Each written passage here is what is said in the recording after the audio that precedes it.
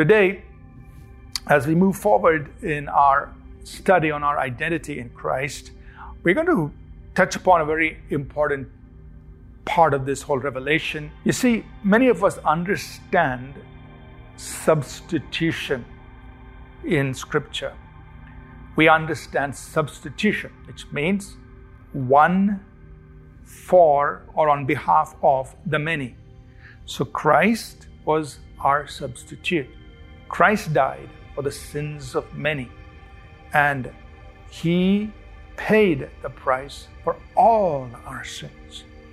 And because of what He did, we enjoy the blessing of forgiveness and salvation and so on.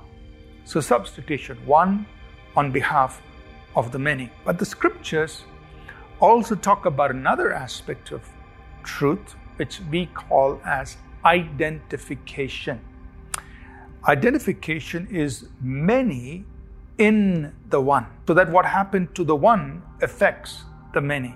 One man, Adam, sinned. All were made sinners. All were brought unto death. What happened to the one affected the many. But the Bible also says, one man, Jesus, referred to as the last Adam,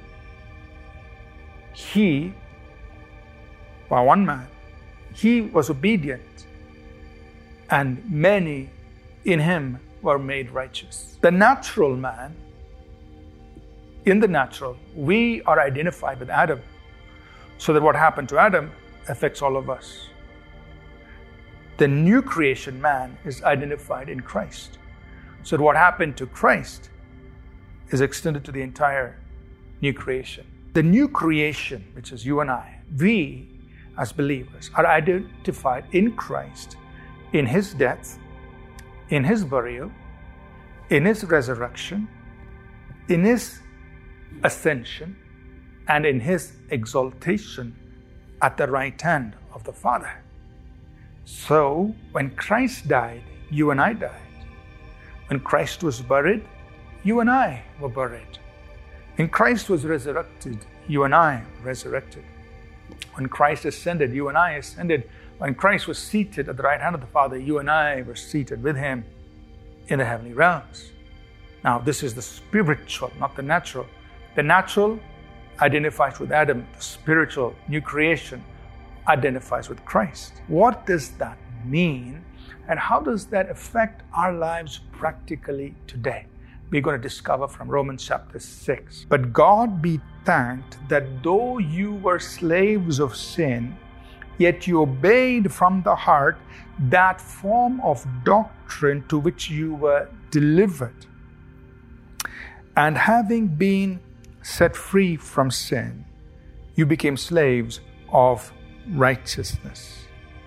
Now notice he says, you were slaves of sin. But then what did you do? You obeyed from the heart. What did you obey from the heart? The doctrine, the teaching to which you were delivered. And what did that teaching do? It set you free from sin. So this teaching, what Paul is unveiling to us in Romans chapter 6, and then eventually expands it in Romans 8, is that teaching, this form of doctrine, this mold that will transform somebody who's a slave to sin to be somebody who's totally free from sin and walking in righteousness. Understand that we are identified with Christ. We are identified with Him in His death, in His burial, His resurrection. Identified. So, but what does that mean? I'm identified with Him in His death. He begins to explain in verse 6. I'm going to spend some time in that. Knowing this. So every believer needs to know this. And today, if you are listening, you need to know this. Know what?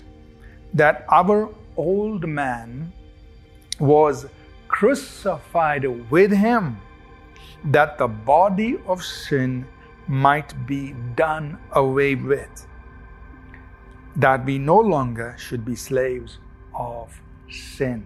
You and I must understand that the old man was crucified with Jesus, so that the body of sin, the power of sin over our lives must be broken. And what is the result? So that we should no longer be slaves of sin.